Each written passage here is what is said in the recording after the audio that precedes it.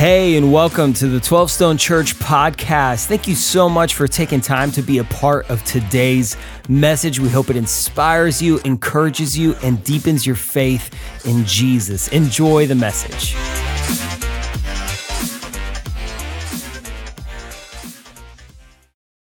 Who is like the Lord? There's no one like him. Listen, you can watch the news and think the world's falling apart, can't you? Then you stand in worship and you remember who holds the world in his hands. Amen. Who is like the Lord.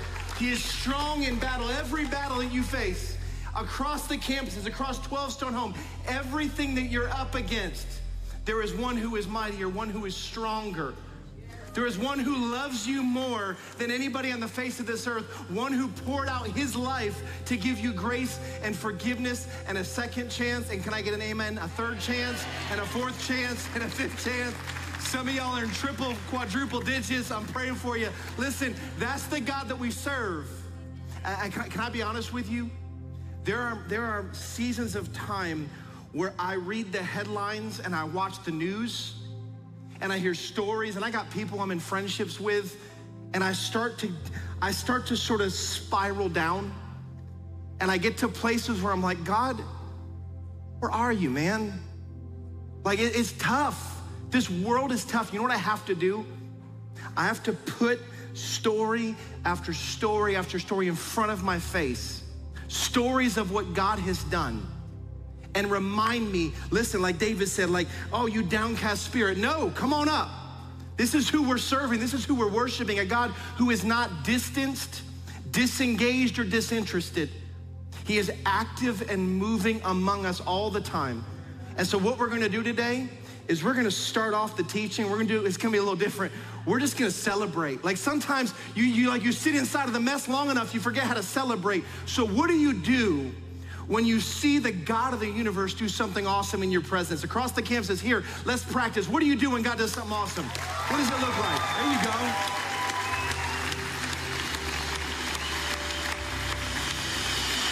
So we're gonna celebrate for the next 5 minutes. And you're like, that's a lot of celebrating. We could do it for 5 hours. We're gonna just keep it to 5. So here's where we're gonna start. Here across the campuses, grab a seat, but do not make your disposition passive, because we are gonna celebrate. And we're gonna celebrate with one baptism to start for all the church. And listen, yeah, it's life change, baby. And we're gonna baptize Ryan. And Ryan is one of many that God's transforming through the power of Jesus. So let's celebrate with Ryan today. Well, hey, church, I'm excited to baptize Ryan, but let me tell you a little bit about this guy's story. It begins with his praying mom. Tori, there you are. Tori, you've been praying for Ryan for a long time, and you've been praying for this moment for a long time. There's not a dry eye in this section over here. We've already been baptized. But you've been praying for Ryan, and you believe that you wanted Ryan to know Jesus so bad that you signed this guy up to work in the cafe, whether he liked it or not. And so Ryan started working in our cafe a little over a year ago, right? A little over a year ago, and he had a friend encourage him, along with his mom and a couple of other people, but a friend and his mom, like, hey, you shouldn't just work in the cafe, you should sit in the church too. And Ryan started sitting in the church and working in the cafe. And you told me, they're like, everything was pointing me to sit in church. And you're like, I don't even know what I believe, but I'm gonna sit in church.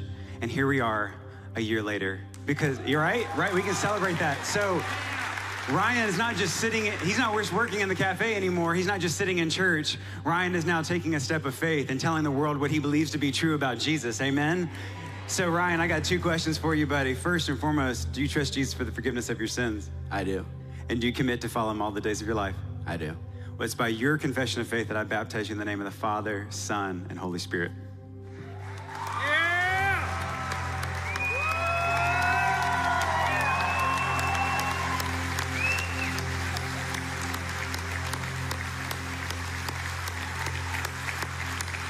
Come on now. Here across the campuses, we celebrate when Jesus rescues and transforms one life. We celebrate with you, bro.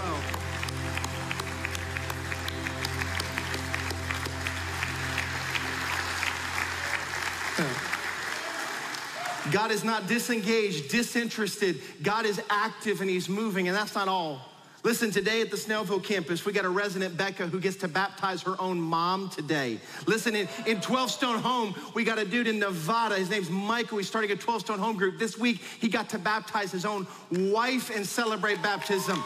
Isn't that incredible? God's moving not just at our campuses, across the globe through what we get to be a part of here. We got 9 more baptisms inside of 12 Stone Home today across the campuses collectively. This past week, 757 high schoolers came to Back to School Bash, and there were 58 of them that made a decision for Jesus. What do we do when God does something amazing? Come on. He's active, he's moving, he's present, he's with us. Listen, I have too many stories about what God's doing in student ministry to tell you all of them. Let me just give you 4 real fast, then we'll celebrate. First, there's 5 high school dudes this week worked together to get one of their friends to Back to School Bash. They said, listen, our friend needs Jesus. He shows up on Wednesday. He accepts Christ. It gets better. Then Genesis invites her friend to summer retreat this summer. Her friend accepted Christ. Elizabeth from Snellville showed up to summer retreat, and she was disengaged and she was disinterested. And then she had an encounter with Jesus, and he turned her life upside down. She's now leading worship. There was a widow at our Buford campus who, after her husband passed, couldn't keep up the yard work anymore. And there was a group of high school boys in a small group together that said, we're gonna solve that. Showed up, took care of her whole property. God is moving in the next generation, isn't he? We celebrate what God's doing all across the next generation.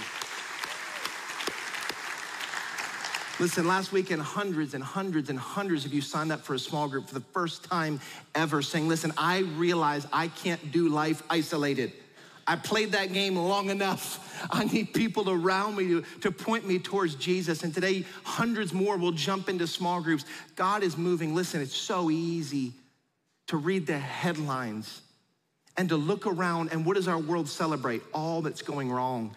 And yet there's a kingdom underneath all of this world that is more real than the table I'm holding on to, that is advancing and moving at the hand of a mighty, rescuing, loving God who is active and present here and now. So collectively across the church, one last time, what do we do when God does something amazing among us? We celebrate, don't we? Thank you, Father.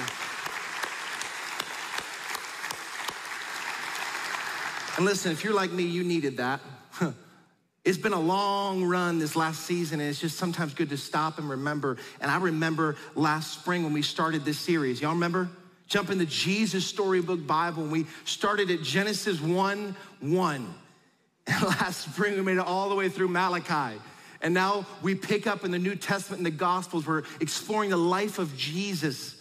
And we're walking through the life of Jesus from Matthew to Revelation together from now through the end of 2022. And we've given away some 6,000 of these guys. I mean, 6,000 families are jumping in devotions weekly. And we're not just teaching messages, and we're not just trying to have a big Sunday morning gathering. We're trying to see Jesus transform families. See, we have a mission before us. And today we continue the mission God set before us. And we started in this conversation last weekend about prayer. Pastor Kevin led us in a conversation about, listen, how do you pray when life is almost impossible? Things are hard to impossible.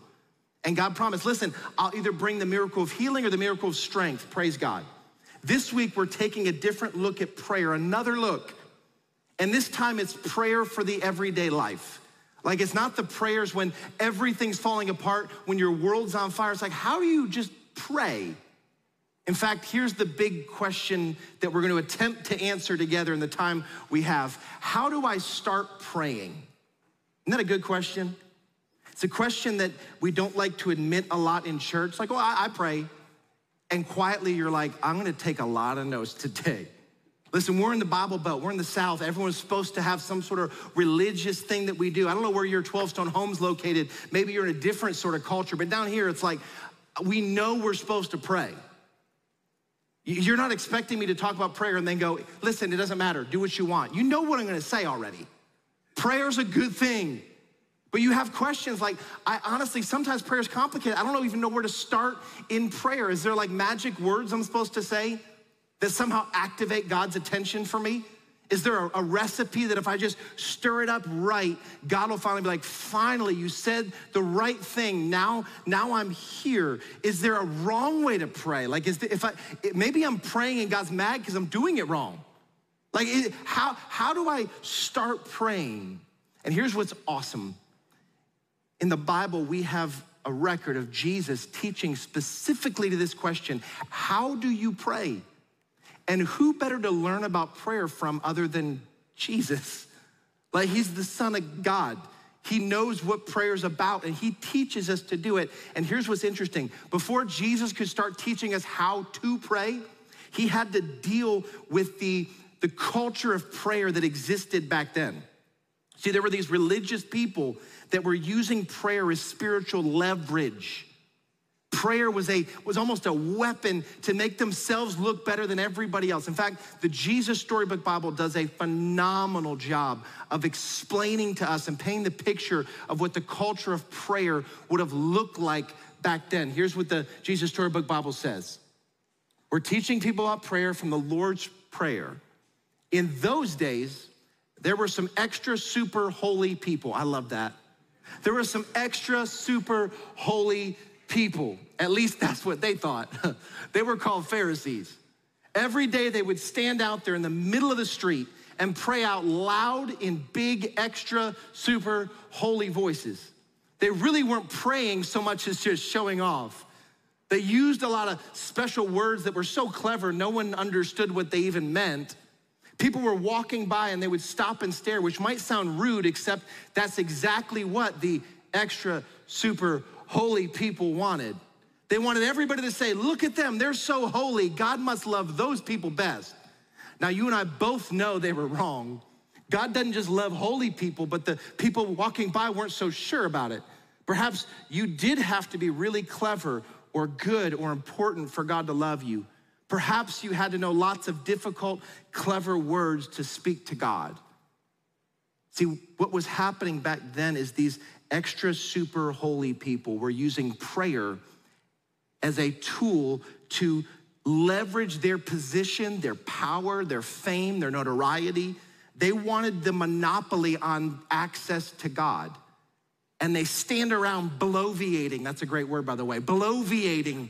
Just making noise so that they could get attention, and they weren't so much praying as showing off. And they wanted prayer to feel complicated because they didn't want everybody else to be able to do it. It was their thing. They wanted to be the people that everyone looked at and said, you're holy, and they overcomplicated it. And maybe prayer for you is so complicated you don't even know where to begin. Let me put it this way. Anyone ever shopped at IKEA? Here across the campuses, 12 Stone Home, have you ever shopped at IKEA? I bought a couch from there one time. It was super cheap. It was awesome. So I bought this couch, and you know how it works. You go to checkout, and then they bring you the box to your car. So I bought a whole couch, and they bring me this box that's like this big. And I said, I ordered the couch. They go, this is the couch. And I'm going, this would fit in the back of a two-door Civic. How can a couch? All right, so I paid like $13 for it, and I put it in the car, and I drove home, and I was like, I still don't know if I have a couch. This looks more like an end table. And then I opened the instruction manual, and I understood how they fit a couch in there. Have you ever seen IKEA instruction manual? They're a global company, so they never put words on their instructions. It's just pictures. Listen, you could work for NASA, and your couch is gonna be like wonky somehow. There's no way. And I get to the instruction manual, and let me tell you, that couch sat in the box with the instruction manual on top of the box for weeks. Because every time I walked over to do something with it, it overwhelmed. I got like a little panic attack, like I'm never gonna do it. So I left the couch in the box for forever. I finally did put it together, and I threw it away months later because it was basically cardboard. But here's the point. Maybe prayer feels like an IKEA instruction manual to you.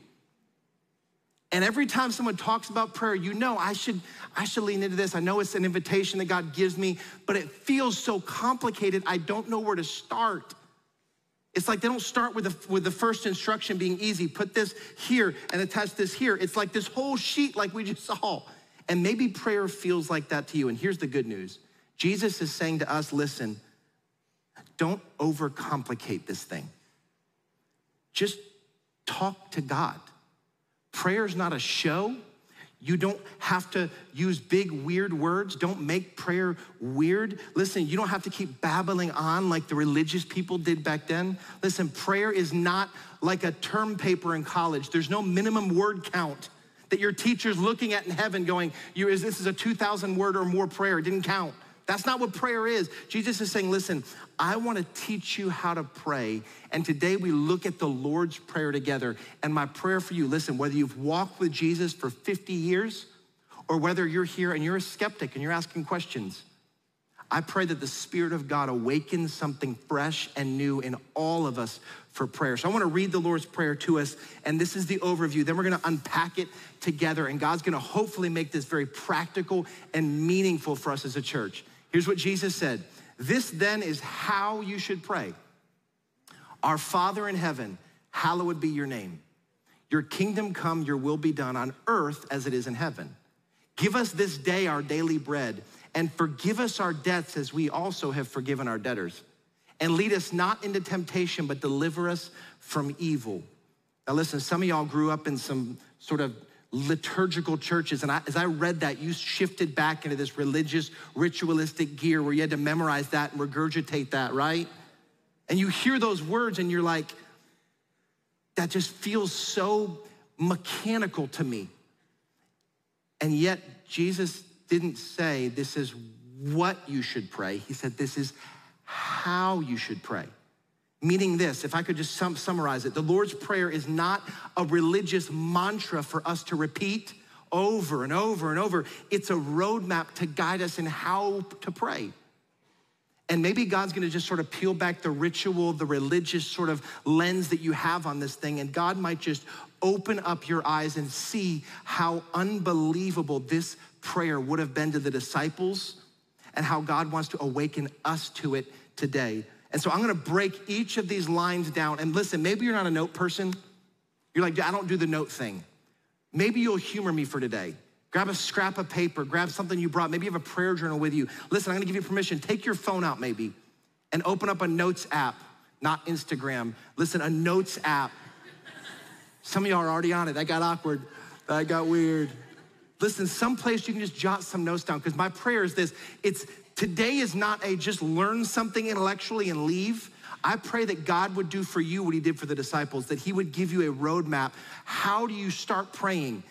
This is how. So I'm gonna break each one down, and even if you just take the 2 header words down, it might be really helpful in your personal prayer journey. So here's the first one, relationship and reverence. What's Jesus trying to tell us how to pray like? Relationship and reverence. Our Father in heaven, hallowed, holy, be your name. Here's what you need to understand. Jesus is revealing to us that God in his very nature is relational. He wants to relate to us. Therefore, prayer is primarily a relational pursuit, not a religious one. Listen, if you have a best friend and you go get coffee, you don't show up and start checking boxes. Hey, how's this? Good. How's this? Great. How's work? Great. We did it. Goodbye. And robotically walk away. You're in a conversation, right? If you do that, you don't have many friends. Work on it. It's weird. Listen, prayer is not a religious pursuit. It's an invitation to relationship with Almighty God. And God wants to relate to us, not just as a friend, but as our Heavenly Father. Like you can't understand the size of what this shift would have been like back then. You just heard the culture of prayer. All these religious dudes dressed in these religious garbs on the street corner, screaming out, showing off all these big religious words, and that was what prayer was. And then Jesus shows up, and it takes him all of 2 words to blow up everything. Our Father. Do you think that's how those people saw God? This is the first time in all of human history where the God of the universe has been referred to as Dad. That's mind-blowing. And this is the first time in our journey through the New Testament where you see the seeds being planted as to why these religious people would eventually crucify Jesus. What's he doing? He is offering unprecedented access to God, and therefore the religious people could no longer corner the market. and they're starting to lose power and influence because Jesus said, listen, I didn't show up for the religious people. I showed up for everybody. And prayer is an invitation to the world, not just special, holy, seminary degree people. We relate to God as our Father. When you're praying, you're talking to the most perfect dad of all time. But don't miss the second part, relationship and reverence. And it ends with hallowed or holy be your name. Equally, our Father in heaven is not just any normal father. He's also the holy God, the creator of all things, king over all things. And so Jesus is saying we get to relate to God as Father, but we still worship him as God. What an interesting tension that he keeps in play. You see, back in Jesus's time, they would have got lost in the reverence and forfeited the relationship.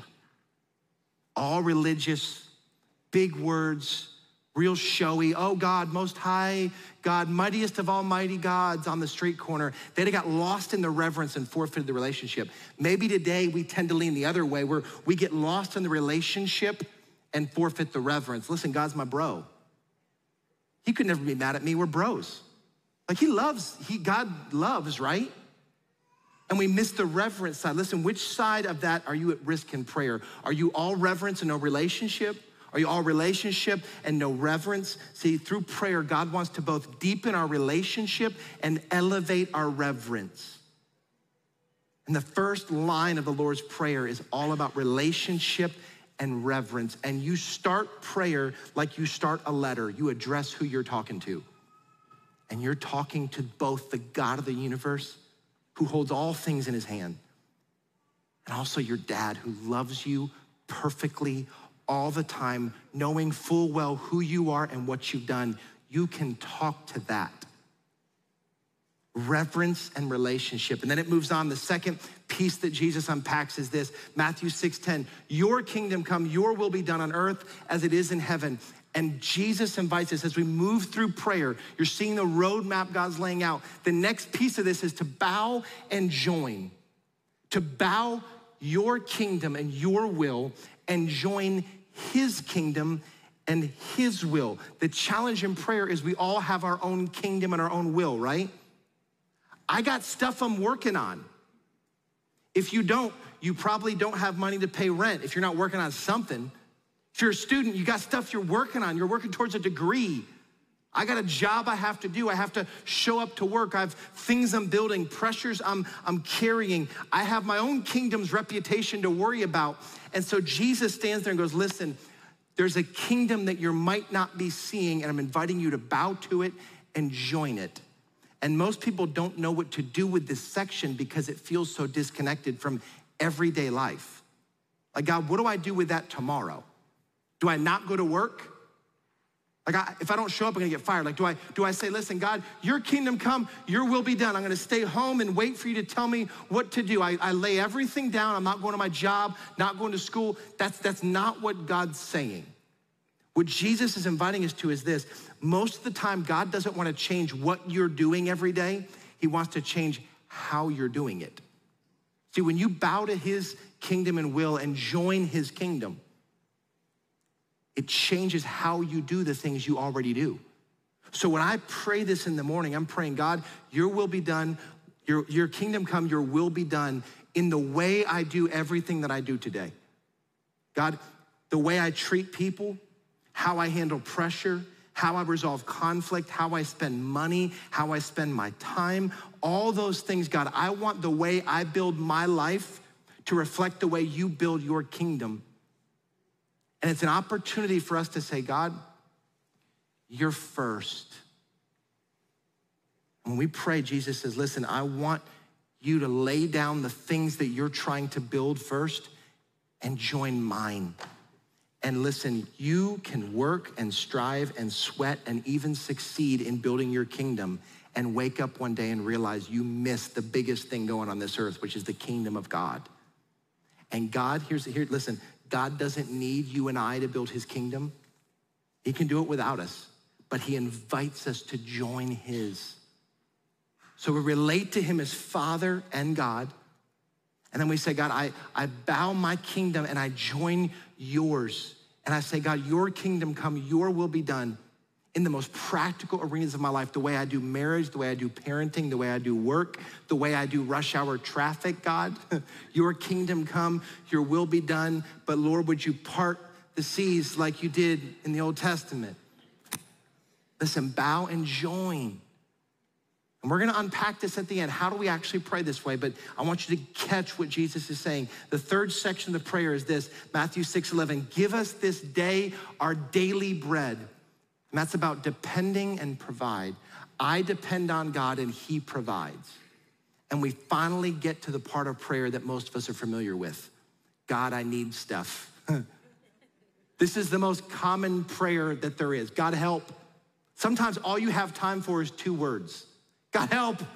And here's the good news, he hears that.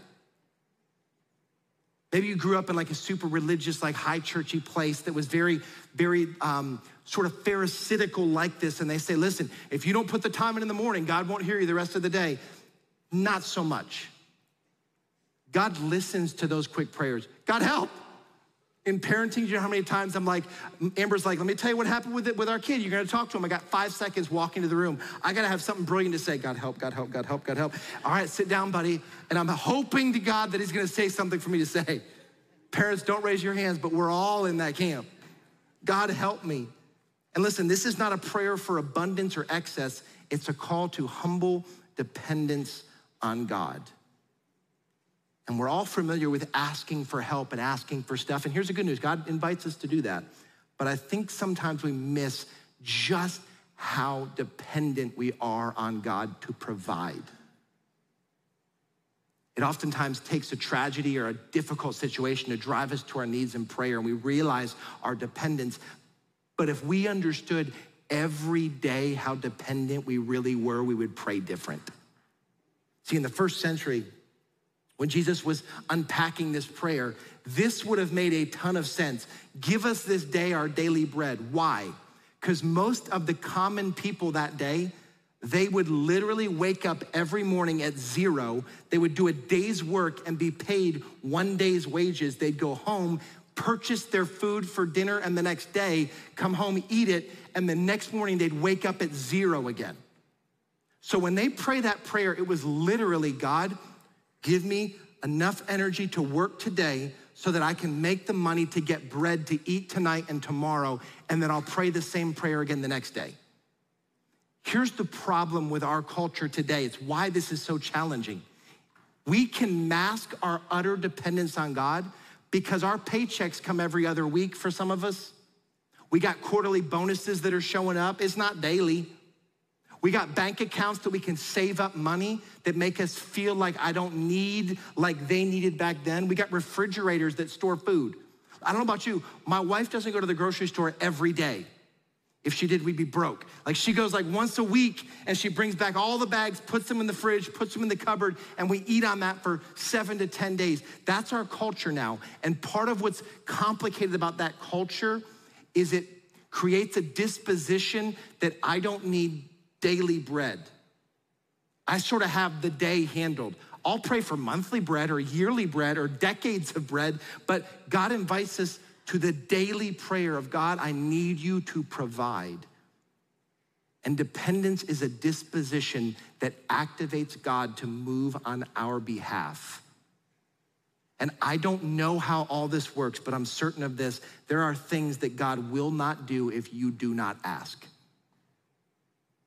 I don't know where the line is and how that all works, but I believe that Jesus is telling us this is true. There are plenty of things each day that I cannot do, but God can do on my behalf. And so when I pray in this lane, God, I depend, you provide. I can be attentive as a dad to each of my kids, but there are things that I cannot help them break through. Oh God, I depend on you to provide for my kids and help them break through. Listen, I can do date night with my wife. I can pour in. I can be a decent husband, but there are things that I can't break through in my marriage. God, I am utterly dependent on you. Listen, there are things that I can provide in my finances. I should be smart with my money. I should save things up. I shouldn't be dumb, willy-nilly spending everything, but I can't control the economy. God, I am utterly dependent on you. It's one of the reasons why Amber and I tithe. It's a demonstration for us saying, God, I depend on you. You get my first as my provider. Listen, things that I'm praying for God to provide in my health and my physical strength. I can be smart. I know if I woke up this morning and ate a bowl of Lucky Charms, I'd be a mess right now. Like, I can do smart things. So I didn't eat Lucky Charms this morning as much as I wanted to. But at the end of the day, God woke me up this morning and he didn't have to. We skip over, we're all one phone call away from our health falling apart. Oh God, would you provide my daily bread and my physical health, Lord?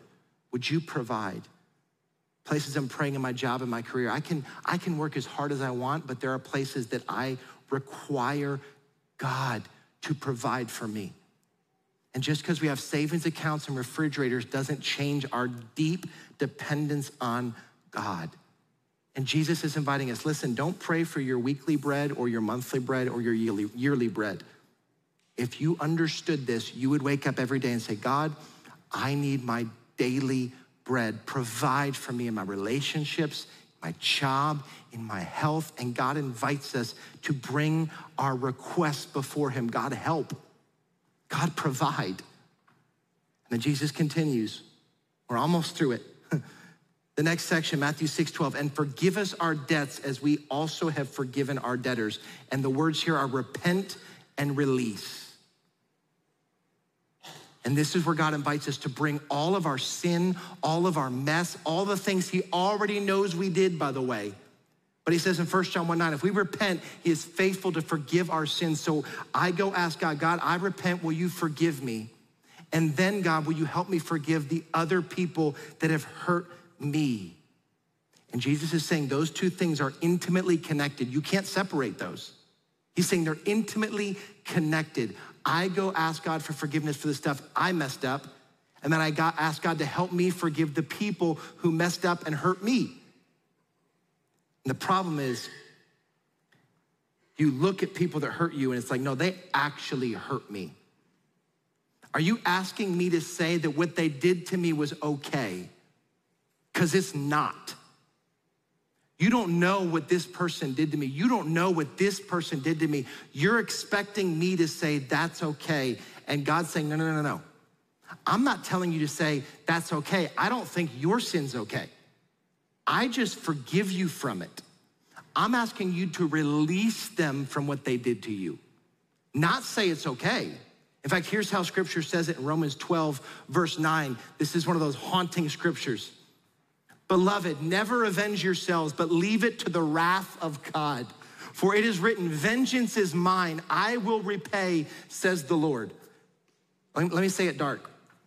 You're not being asked to say what they did to you is okay. You're being invited to release what they did to you to the vengeance of God. Some of you are like, yeah, get them, God. Here's the good news for them, though.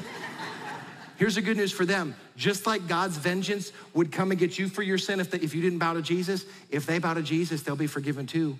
That's the gospel. But here's what you need. You need release from those things.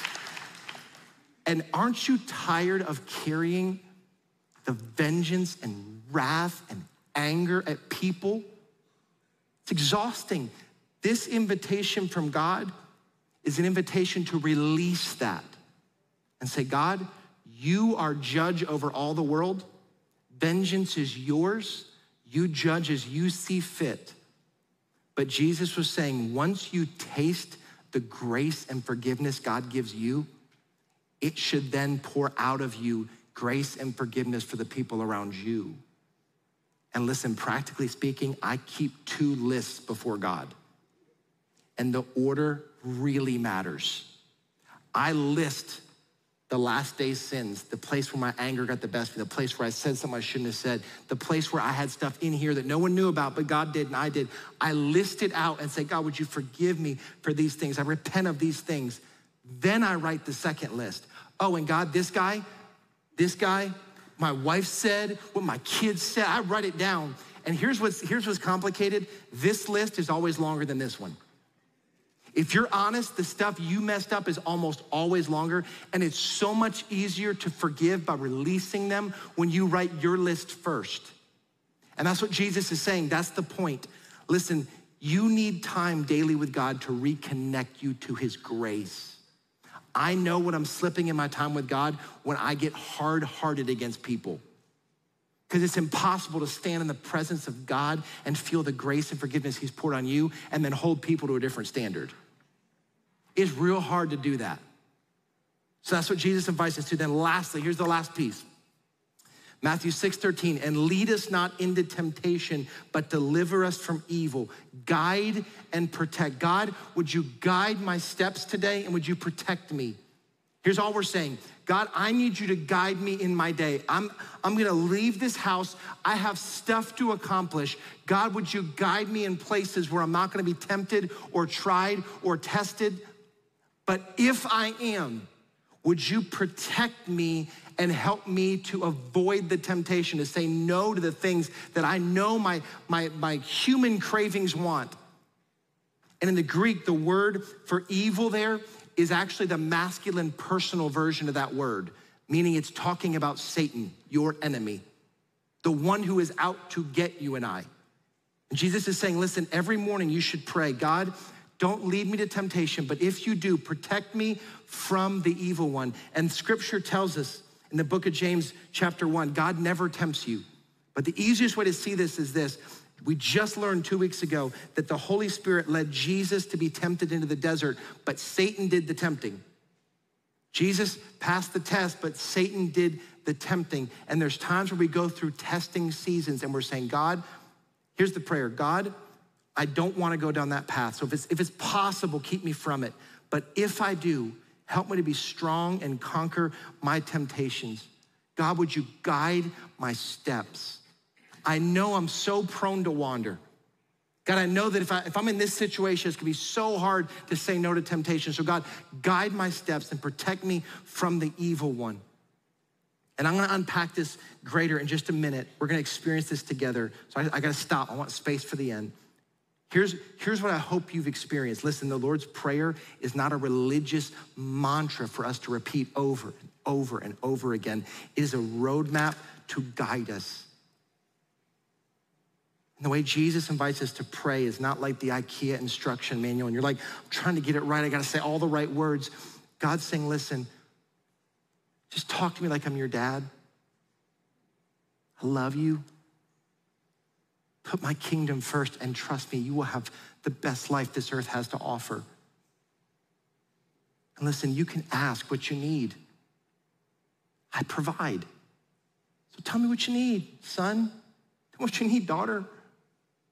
And listen, I will forgive you, but your heart, your soul, you want to forgive them. You don't want to carry around that poison. And lastly, if you ask, I'll guide you and I'll protect you.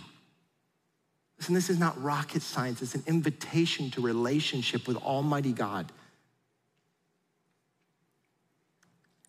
The question we're trying to answer is, how do I start praying? This might be the best way to explain it. A couple weeks ago, our campus pastors, we did like a 2-day retreat where we sort of got off-site, rented a little house off to the side, and we just got away from the pressures and the problems of daily life and just pulled away for 2 days. And what we're doing there is we're praying together, we're planning for what God has for us in this next season as a church. We're talking about you. We're trying to figure out better ways to serve you, and you're gonna hear about some of those, better ways to serve people who aren't even here yet. In fact, we spent a ton of time on what's coming on September 18th and 25th. There's a word you're gonna start to hear all over the place. The word's Daymaker. You're gonna begin to hear this word everywhere and see it everywhere. And you're gonna be like, I think I know what that means, but there's gotta be more to it. And there is. I'm gonna unpack this word on September 18th and 25th. Mark your calendar. These are gonna be vital weeks for the future of our church. September 18th, 25th. Spent a bunch of time unpacking how that's gonna play into the life of this church. And listen, I said this to Dan Vanderwall, our executive pastor. We have, in my opinion, and I've seen a lot of churches, the best group of campus pastors of any church in the United States. Incredible men of God that serve our church. So blessed. So what's the point of me telling you this? Here, I wanna move to this. So maybe you didn't know this, but we have our Brazelton campus pastor is Pastor Matt Lewis. He's a great pastor. But if I had to judge, is he a better pastor, a better chef? It just depends on the day. He is unbelievable. So he went to the store the first time we were there. He's like, I'm gonna cook for y'all. And when I say those words, it's usually some sort of frozen thing in the microwave real quick. Like that's what it means when I say I'm gonna cook for you. My palate is that of a 7-year-old. His is quite elaborate. And so he went and bought a bunch of these steaks. When I say steaks, I mean like thick, big old steaks. And he got polenta. I don't even know what that is, but it tasted awesome. And he cooked polenta. And he hand-baked the bread, like made it from scratch. He even made the Caesar dressing for the salad from scratch. It was unbelievable. You're saying, why are you telling me this story? To make you, I'm making you jealous. You want to be a campus pastor, don't you? It's good days. It's the reason I'm a little bit thick. We eat like that's good. More importantly, when he was in the kitchen cooking, he's like, here, come take a taste of this. And he had this red sauce. The word reduction was in it. I don't even know what that means. If you're a cook, you probably do. Some sort of red sauce reduction. He let me take a little taste of it. And I was like, whoa. I said, you gotta tell me how you make that. And he spent about 3 or 4 minutes trying to explain the ingredients and the temperatures and how you bring it to this and then back down to this. And it took about 3 minutes for me to go, I'm gonna stop you. I'll be on the receiving end. You be on the cooking end of this from here on out. Here's the point. I could have spent 30 minutes with him explaining that recipe. And if I went home and stood in front of my stove and turned it on and had the ingredients, I would have no clue how to cook. I would know everything about cooking, and yet I would have no ability to do this. If you wanna learn to cook, you gotta spend time with someone in the kitchen while they're cooking. Listen, learning to cook and learning to pray is very similar. If you want to learn, you have to spend time with someone in the kitchen. And I could talk for 20 more minutes about prayer, and I could list more things and facts and details and theology and big words and the reality of the high priest that Jesus is at the right hand of the Father and how he does this and all that. And I don't think it would be as helpful as us spending some time together in the kitchen. And we don't do this often on weekends because it's really complicated. So I'm gonna invite Ansley and Richard to come out for a minute, and they're gonna help us in this next few minutes. And my prayer is that I stop talking about prayer and we actually pray together. See, the Spirit of God is as near as your breath. He is as relational and loving as the most perfect father you've ever known. He invites us to do this. There's a difference between someone inviting you to come over for dinner and you showing up on time and you showing up at a stranger's house and pounding down the door. We're not trying to pound down the door of heaven. God said, no, the door's open. I want you to know me. I want to know what sits in your mind, what you need provision for, what you carry in pressure. I want you to know me, and I want you to know that I know you. So listen, if you want to learn how to start praying, maybe this week you're going to pick one of those sections of the 5 and do one a day for 5 days. Great. Maybe you'll sit and do all 5 every day. I don't know what you're going to do, but I know this. Today we don't have time to experience all 5. So I'm going to pray through the first one. I'm just going to say the next 3, and we're going to pray through the last one. And my hope is that prayer will be something you caught easier than taught. And I want you to experience just a bit of what it feels like to pray to the God who loves you more than you could ever imagine. Maybe you have a notebook or the phone app you have open, and maybe you'll just jot things down, because I write all the time during prayer. Because God will mess with me on something, I gotta jot it down. God will bring a name to mind, I'll jot it down. God will prompt something where I'm drifting in sin, and God, I'll just write that down. Be attentive. So I'm gonna do my best to turn the room. And it's really hard because you're used to, I talk, you listen. And this is a presentational environment. And from here forward, can you let me take that off and just be like a son? Because I want to talk to my dad too. And what I hope is, as I talk to God, God helps you see ways you get to talk to him. And so here across the campus is 12 Stone Home. If you're in 12 Stone Home, you're super blessed because usually you have more space to move around. But from here on out, this is participatory, not presentational. And maybe you want to stand, you want to sit, you want to kneel. If you're at a campus that has some space, grab a back corner and kneel. I don't care what you do. We're done with the presentation of service, and now we're participating in prayer. So you're freed up with me, and I want to guide and get out of the way. Guide, get out of the way. Ansley will lead and get out of the way. Lead and get out of the way. So we start in prayer with relationship and reverence. God, hallowed be your name. God, there's no one like you. Just tell him something you know about him that's true of his character, his love, his grace, his mercy. Just you to God. Write it down if you want to. If you don't want to whisper under your breath, tell him something. God, you are great. You are mighty. You are loving. You are slow to anger, rich in love. Maybe you open up a psalm and you just want to read through it in this section and just be reminded of who God is. Oftentimes I sit inside of worship music in this part of prayer and ask God to stir my heart, my heart's affection for him. Remind me of who you are, God. Ansley, just sing that over us and allow this to take us vertical. God, there's no one like you. You are holy. You are set apart. Holy, holy, holy, Lord God Almighty. Early in the morning, our song shall rise to thee. Holy, holy, holy, merciful and mighty, God in three persons, blessed Trinity.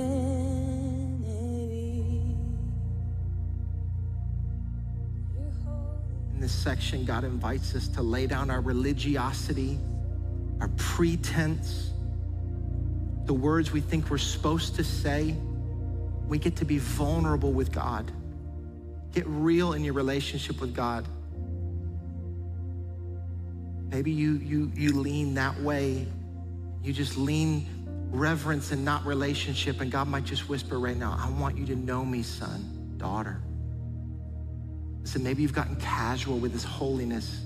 You have to set aside your casual, lazy, passive attitude before God. So I'm gonna give 30 seconds of space for you to pray and you to talk to your Heavenly Father, and you know which side you need to clean up. If you need to clean up relationship, focus on the parts of his nature that are this, his nearness, his love, his grace, his mercy. Remind yourself he is Father, he is your shepherd, he knows you, he loves you, he knows the hairs on your head. Sit in that. Maybe you've drifted in your reverence for him and you need to sit in his holiness, his power, his protection, his sovereignty. Listen, it matters that I do this, but it matters more that you do. Just sit inside of this space. Call your soul to attention before Almighty God. Stir your heart's affection before God. Holy Spirit, I give you permission to speak. Tell him you have permission to speak to me, Holy Spirit. Now give him glory and praise. He is worthy of it. Take 30 seconds and you talk to your dad, your God. Relationship and reverence. You are holy and you are dad. Sit in that.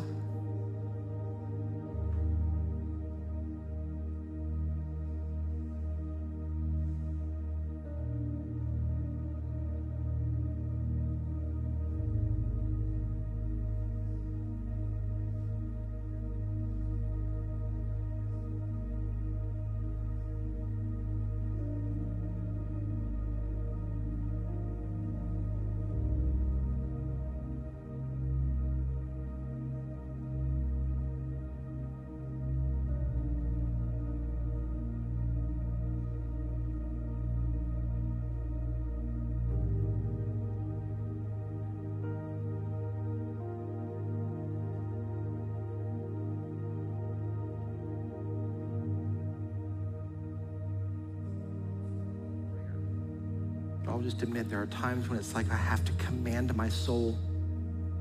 I don't want to do it. Right now you're like, I didn't show up here to have this moment. I showed up to go to church, punch out, and get out of here and go get lunch. I want to caution you. Invitation from Almighty God right now. Maybe you need to command your soul. Ansley, you're going to sort of sing this over us, and this might be your prayer to God. Call yourself up. God, I want to worship you. I want to see you clearly. Sometimes it's an act of the will to start praying. You think, well, it should just be easy, it should flow easily. Sometimes it does. Other times, like anything worth doing, going to the gym is not always easy and fun. It commands, my will has to be commanded, and maybe that's the place you're in right now. Don't miss this moment and lean back out of it. Ansley, would you sing that over us? Maybe this is your prayer to God. Come on, my soul, don't you get shy on me, lift up your song, 'cause you've got a lion inside of those lungs. Get up and praise the Lord. Oh, come on, my soul, and don't you get shy on me, lift up your song, 'cause you've got a lion inside of those lungs. Get up and praise the Lord. Come on, my soul, and sing it out. Oh, come on, my soul, and don't you get shy on me, lift up your song, 'cause you've got a lion inside of those lungs. Get up and praise the Lord. I throw up my hands, so I throw up my hands and praise you again and again. 'Cause all that I have is a hallelujah, hallelujah. And I know it's not much, but I've nothing else fit for a king except for a heart singing hallelujah, hallelujah.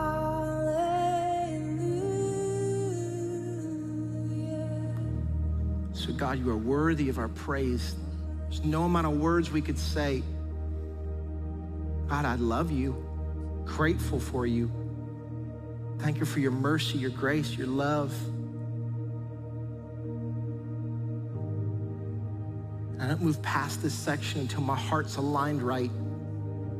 I see the reverence of a king and the love of a father.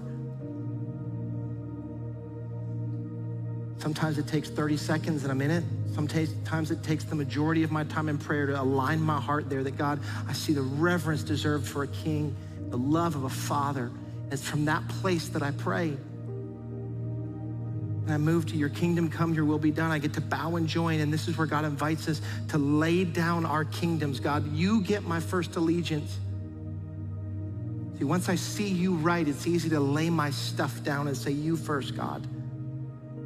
God, help me to live this day out with your kingdom's disposition. And I go to the next, give us this day our daily bread. And it's easier to lay down and say, God, I need your provision here with my pressure, my problems, the things that make me panic, the places I need provisions, God. And I list them out before God. I keep a list. God, here's the things I need you to provide for, please.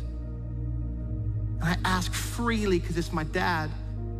And I ask expectantly because he's also king of the universe. Then I keep a list of the places that you have provided, God. You've already moved on my behalf, and I have gratitude. And God, I move to repent and release, to forgive us our debts, and I list out before you, God, places where I caved to temptation, self-inflicted wounds of my anger, the words that I say, the appetites I've given into, and I keep a list of all my stuff. And then God, I lay before you the names of people that I want to release from my vengeance, from my anger. Maybe this week God will give you some space and you'll just actually do that exercise before Almighty God. And then I move to guide and protect, Matthew 6:13, and lead us not into temptation, deliver us from evil. I'm gonna ask you to do something that's gonna feel really silly. I want you to pray like I pray most mornings of the day. I want you to take out your calendar for tomorrow if you have it. If you're a phone person, you have your calendar, great. If not, just sort of start to arrange it in your mind. You know where you have to be tomorrow morning. And I pray through my day, through the calendar, and I ask God, would you guide and protect? I want to pray before I get there. I want to ask God to help before I get to the situations that I'm going to be stepping into. I give God space and time to speak into my day. God, if there's wisdom or insight on things that I'm not going to see unless I ask you as I walk through my day, God, help me to pre-decide I'm not going to cave to this temptation. God, I know the times of the day where I'm most susceptible to this sin or this sin, and God, I want to pre-decide before I get there. God, protect me from my foolishness, protect my mouth and the words that I'm going to say. God, help me to see things I won't see in this meeting or that meeting. God, help me to see things in people I'd never see myself that you just whispered, hey, they need to be encouraged today. They need to be challenged today. They're going through something. As I pray through my day, I'm going to give you little bits of space for you to do the same. Students, you might pray through your classes tomorrow, your lunch break, your hobbies, your sports, the after-school things. If you work, you know your day, you're going to walk through your schedule. But as I walk through my day, you walk through yours, and I think you'll get it. So take your mind's eye, if you will, to tomorrow morning. Whatever you do first thing in the morning, maybe it's going to the gym, maybe it's making breakfast for the kids, trying to get them on the bus.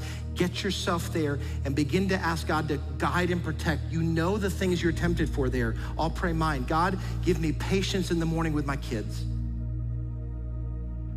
When the kids rush in and wake you up first thing in the morning, God, I know my disposition is to be harsh and like, be quiet, get out of here, let's go. God, give me patience with them.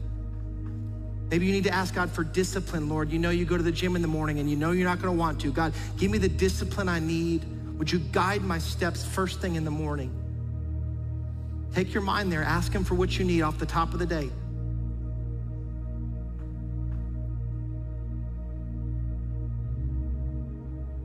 Then go to your first thing you have, breakfast meeting at the office, your first class of the day. Get your mind there. Begin to ask God to guide you in that meeting. God, give me insight to see things in that meeting that I would have never seen. God, give me strength to be a blessing to other people who are going through stuff in that meeting. Give me wisdom, insight, discernment. Let's just get super real, guys. There might be some lady in that meeting that you're tempted to look at 2, 3, 4, 5 times, and that's where your mind goes. God, protect my mind from that. I pre-decide right there, God. Lead me not to that temptation. Deliver me from evil. And take your mind to your lunch hour. Maybe you have a lunch meeting with somebody, it's a potential client. Maybe it's someone at the office. Maybe it's in the cafeteria at school. Maybe it's by yourself at home and you got a little breath. Take your mind there. Begin to ask God, God, would you guide my steps in that meeting? Would you go before me? God, give me favor. Maybe it's a sales meeting. It's a big deal tomorrow and you have to close something. Oh God, give me favor in that meeting. Go before me. Give me favor with the person I'm sitting across from. I pray for my afternoon meetings. I walk through that and you can do that. And then I literally pray for my drive home. God, I pray that you help me to downshift internally on my drive home. From the speed of work that I have to carry all day long, by the time I get home, God, would my soul be downshifted to the speed where I can love my wife and my kids? Pray for your drive home if that's what you got. Pray for your bus ride home. Pray that God would go before you and guide you and protect you from showing up at home and just steamrolling your wife and kids, your husband and kids, your roommates, your friends, because you're just moving at such a fast speed, you're gonna miss it. God, go before me, protect me from that. Lord, I don't want my kids to turn 20 and look back and say, Dad was always on for work. I want them to know me, know my heart, know my love. I want them to see me smile and laugh. God, would you protect me from driving home tomorrow night and just steamrolling the kids because I had so much pressure during the day. God, get my drive home. May that be like a sanctuary. And God, would you just take it to the end of the night, whatever you do last. Board game with the family, a show on Netflix with your wife, your girlfriend, your friend. God, would you give me joy there? Would that be just fun, love, and enjoyment? Help me not to miss those things, God. See, God invites us to bring our day before him and ask him to guide, protect. So So Holy Spirit, I pray that you would plant seeds of a desire to pray, to be in your presence, Lord, in this church. May men and women leave and say, God, I want more of your presence. Would you help them see the invitation you've given us, Lord, that we get to bring the most practical places of our life before you. And although it's not explicitly recorded in Scripture, most traditions end the Lord's Prayer with what's called the doxology. And let's all read this together. It's just a statement of worship and praise to God. Let's read this together here across the campuses. For yours is the kingdom and the power and the glory forever and ever. Amen. And Ansley, would you sing that and seal that over us? And that's how we're going to turn the service over to our pastors. And so worship well as we close this time of prayer. So I throw up my hands and praise you again and again. 'Cause all that I have is a hallelujah, hallelujah.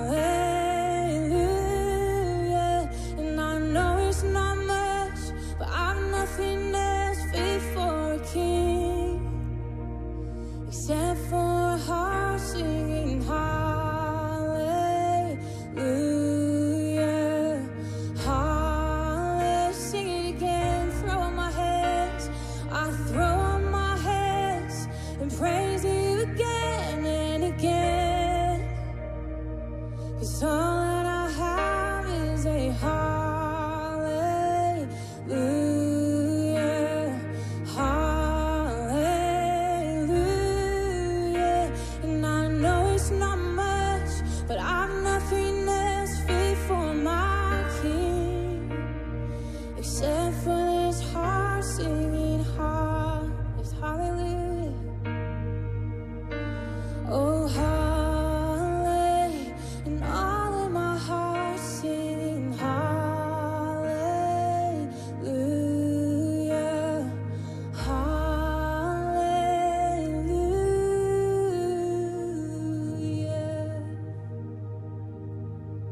hallelujah.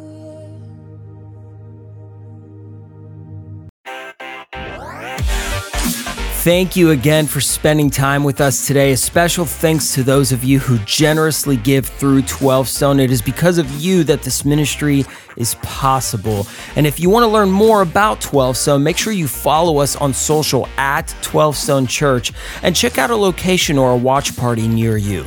And if you enjoyed the podcast, you can subscribe, share it with your friends, hit the share button, or even take a screenshot and throw it in your social stories. And make sure to tag 12 Stone Church. Let it be a blessing to somebody else. Thank you again, and we'll catch you on the next one.